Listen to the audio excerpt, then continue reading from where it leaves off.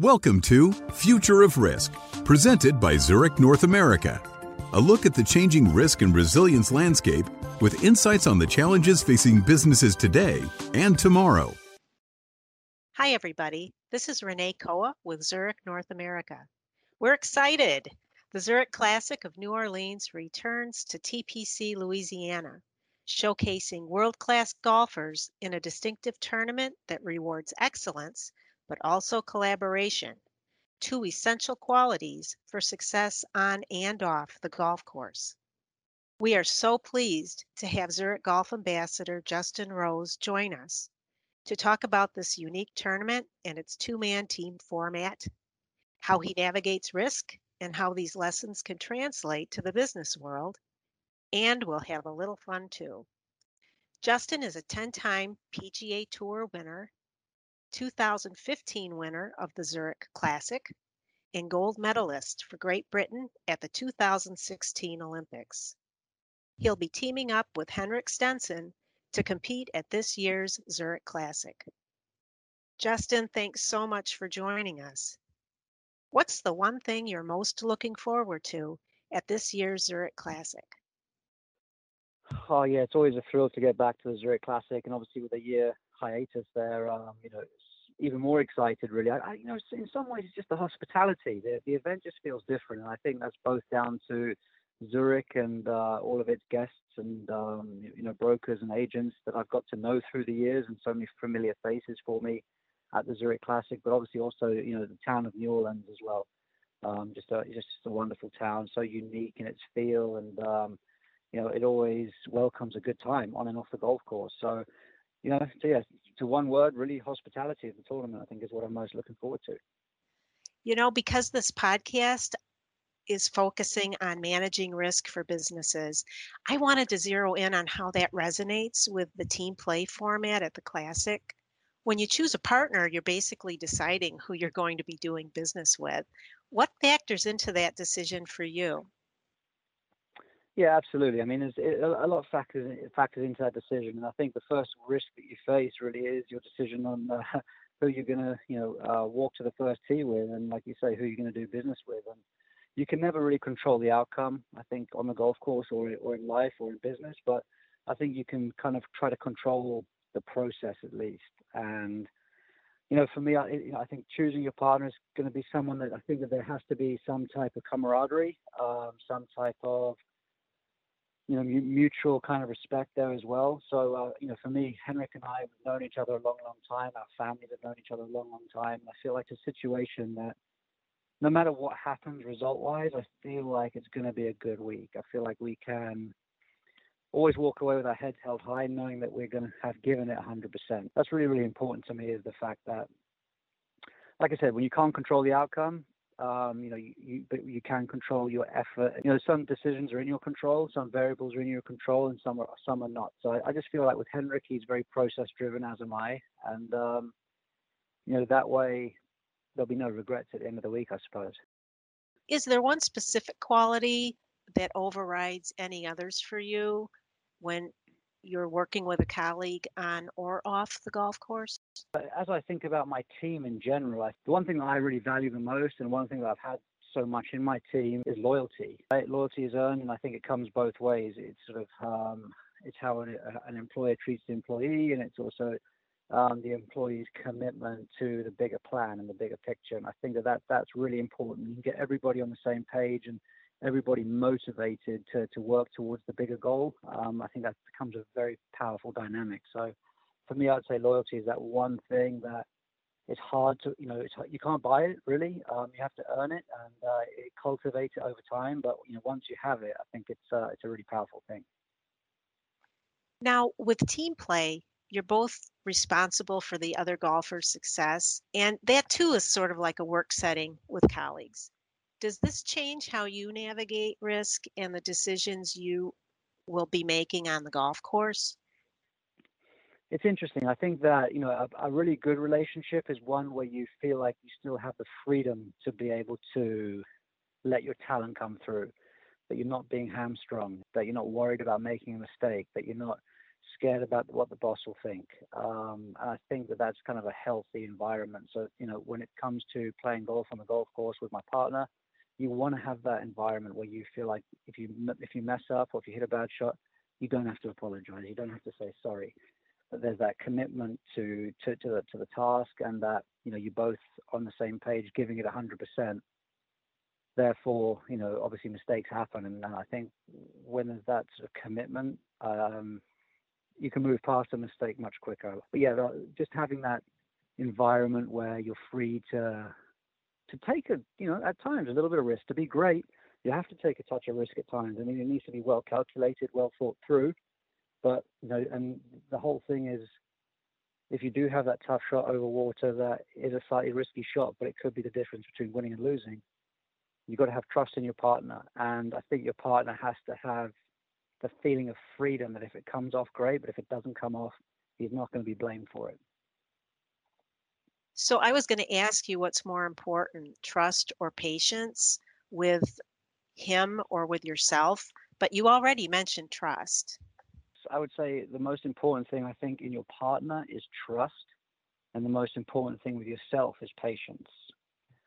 I think inherently we trust our own ability to be good at something, but I think we often want it quicker than what's realistic. So like if I'm playing the Zurich Classic, obviously, and I'm thinking about my partner, I'm going to trust him to pick his club, to trust his own game, to do what he thinks is right. And then when I'm playing my own shots, I'm going to have the patience with myself to sort of not give myself a hard time, for example, if it doesn't come off, and just to keep kind of running my process out there. What about mistakes? You alluded to them before. We all make them, but you're where you're at in your profession because you've turned them to your advantage. So I wondered, do you have any advice for the rest of us? Yeah, I mean, there's so many wonderful cliches about, making mistakes. It's only a mistake if you fail to learn from it, or there's no failure, there's only feedback. And, these are obviously great lessons, and they're ones that I try to teach my 12-year-old and my 9-year-old. So you want people to sort of have the freedom to go out there and push the boundary. I often talk about balance. People always talk about balance in life, but nothing really exciting happens if you're balanced.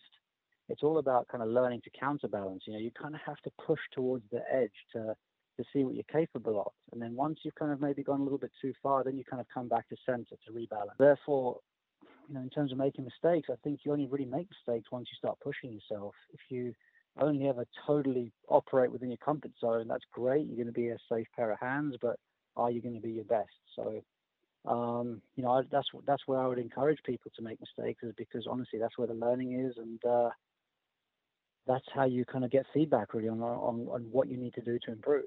So my next question is that it feels like there's so much at stake, the rankings, the money, it's your livelihood.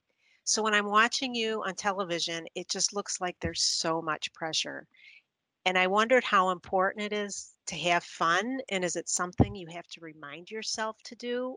Or is it irrelevant because it is your business? That is a great question. I think it probably brings everything into sharp focus, and it probably is the difference between when you're really performing at your best and when you're not. When you're not your best, you're being sidelined by the pressure, you're being sidelined by what it means and by the points and the rankings. And when you're playing your best golf, it's about the golf shot. It's about you, the ball, and the shot in front of you, and enjoying the challenge, playing with a curiosity rather than an expectation. And the more I can remind myself to play like my 12-year-old self, the better I generally am. And the more that I strip back thoughts, the better I begin to play, rather than adding thoughts. And, so it's such a delicate balance, really, to be honest with you. But it's also the environment and the pressure that does focus the mind. And I think that's what I've had to learn through my career. Just because I feel nervous doesn't mean I'm going to hit a bad shot. And I think so often that when we feel nervous, we sort of attribute it to sort of failure and maybe not being able to do what we're good at. But honestly, I've learned to harness that feeling, and that, for example, Ryder Cups and big situations, that's often where you're forced. It's like a survival instinct almost. That's where you're forced to sink or swim. But that's often when your best golf comes out, is when you're challenged to the max.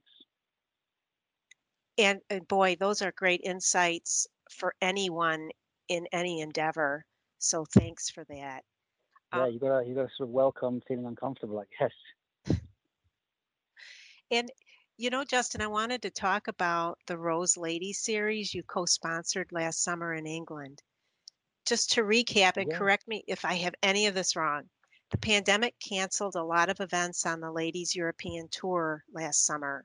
You, with your wife Kate and golfer Liz Young, organized a string of tournaments in England to fill the gap, and you put up a substantial amount of your own money. Could you talk about the impetus behind this? Yeah, I mean that's pretty much the crux of it for sure. But yeah, obviously this time last year we faced the first lockdown, and there was a lot of uncertainty about how the world was going to look. And I kind of felt that the PGA Tour did a great job of getting us back to work very quickly. And golf was one of the first sports back in the States. And with that, I was about to leave for my first tournament, and I thought, oh, this is great, golf's back. And I sort of started to look around at the industry as a whole, and it was really only the PGA Tour that was back.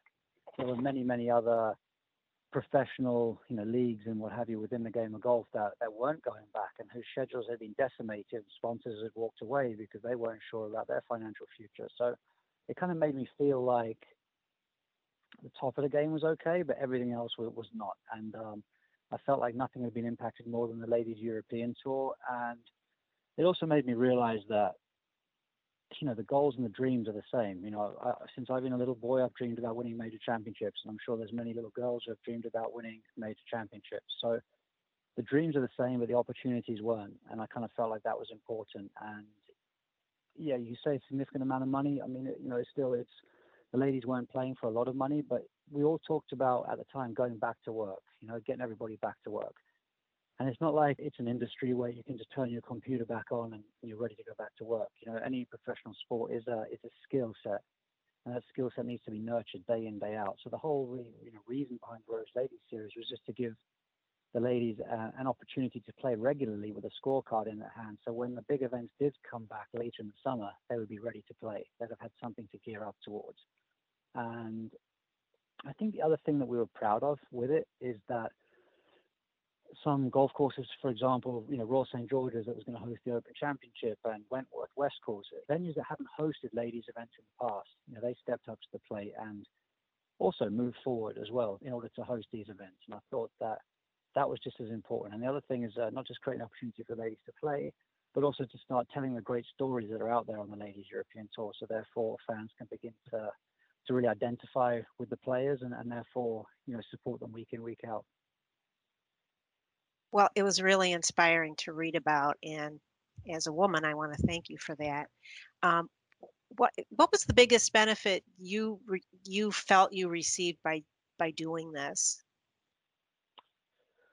Just really, I guess, stepping up to the plate and finding an area of the game that really did need support and did need help. And I think also what I was thankful for was the uptake on it, because with the best will in the world, and I know there's a lot of golf tournaments being run around the world, those golf tournaments are only ever as good as the players that turn up to play in them. And I think that's what I give a lot of the ladies credit for. Now we put up a series for them to play, but they really took the opportunity, and I think that's kind of what made me feel the best about it. That the opportunity was needed, but it was well supported, and I give the ladies a ton of credit for that. Okay, you're almost off the hook, but now it's time for the lightning round.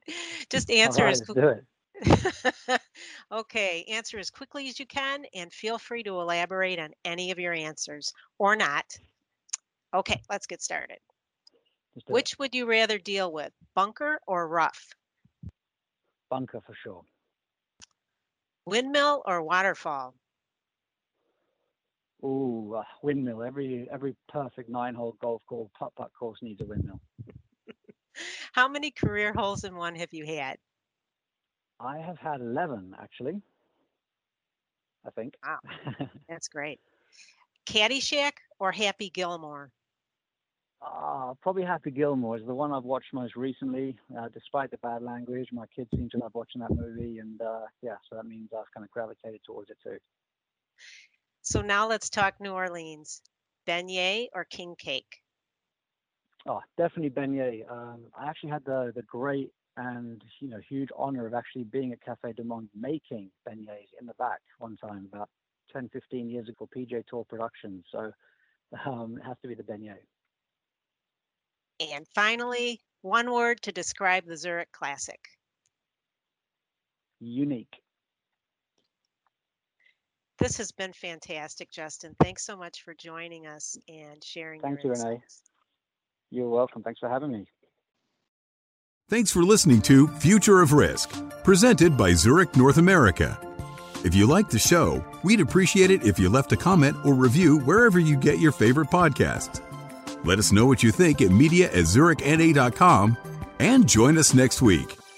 The information in this audio recording was compiled from sources believed to be reliable for general information purposes and is intended for Zurich clients and business partners. The information contained here may be useful to you or your enterprise when developing your own policies and procedures. The policies and procedures applicable to your enterprise should take into account the specific circumstances of your business and business environment, which is beyond the capacity of this podcast. Any and all information provided is not intended to constitute advice of any nature and is specifically not legal advice, and accordingly, you should consult with your own legal counsel. We do not guarantee the accuracy of this information presented or any results and further assume no liability in connection with this recording and the information provided therein. Moreover, Zurich reminds you that the information provided cannot be assumed to contain every acceptable safety and compliance procedure or that additional procedures might not be appropriate under the circumstances. The subject matter of this recording is not tied to any specific insurance product, nor will adopting these policies and procedures ensure coverage under any insurance policy. We encourage listeners to seek additional information from credible sources. Thank you.